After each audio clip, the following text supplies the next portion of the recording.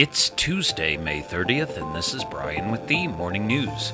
Give us 5 minutes and we'll give you the headlines you need to know to be in the know. President Biden lauded the sacrifice of generations of U.S. troops who, quote, dared all and gave all, end quote, fighting for their country, and called on Americans to ensure their sacrifice was not in vain in Memorial Day observances at Arlington National Cemetery. Mr. Biden was joined at the traditional wreath-laying ceremony by First Lady Jill Biden, Vice President Kamala Harris, and Harris's husband, Doug Emhoff, for the 155th National Memorial Day observance. He had a moment of contemplation in front of the wreath, which was adorned with flowers and a red, white, and blue bow, and then bowed his head in prayer. "We must never forget the price that was paid to protect our democracy," Mr. Biden said later in an address at the Memorial Amphitheater. "Every year we remember," he said, "and every year it never gets easier." In other news, Russia's Interior Ministry on Monday issued an arrest warrant for U.S. Senator Lindsey Graham following his comments related to the fighting in Ukraine. In an edited video of his meeting on Friday with Ukrainian President Volodymyr Zelensky that was released by Zelensky's office, Mr. Graham, a Republican from South Carolina, noted that the Russians are dying and described the U.S. military assistance to the country as, quote, the best money we've ever spent, end quote. While Graham appeared to have made the remarks in different parts of the conversation, the short video by Ukraine's presidential office put them next to each other. The Russian Investigative Committee, the country's top criminal investigation agency, has moved to open a criminal inquiry against Mr. Graham, and the Interior Ministry followed up by issuing a warrant for his arrest, as indicated Monday by its official record.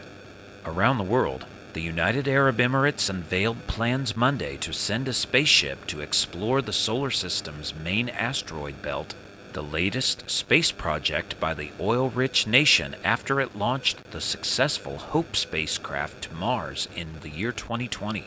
Dubbed the Emirates Mission to the Asteroid Belt, the project aims to develop a spacecraft in the coming years and then launch it in the year 2028 to study various asteroids.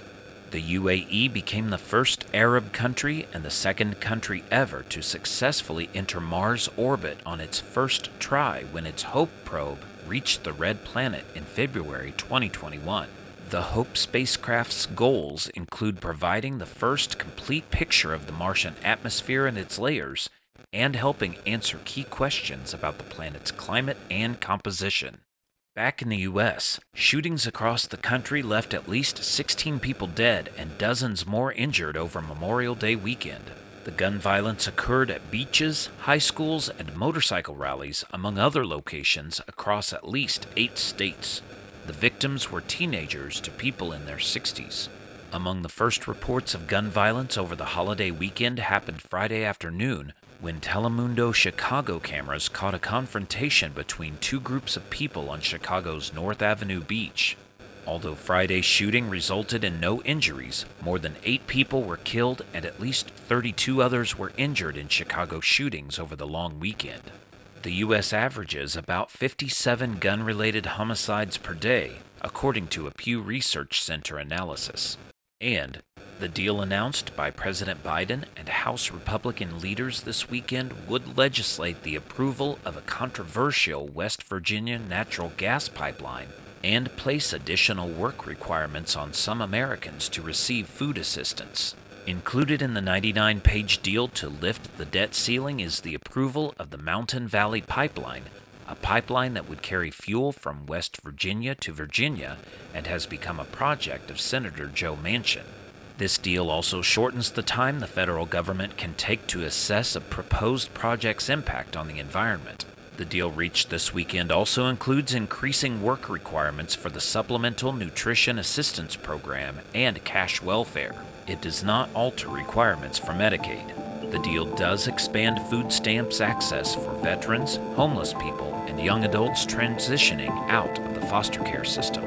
Now you know, and you're ready to go with the morning news. Share this with a friend and subscribe to us wherever you listen to your favorite podcast. You can also sign up for our newsletter at themorningnews.com. Thank you for listening.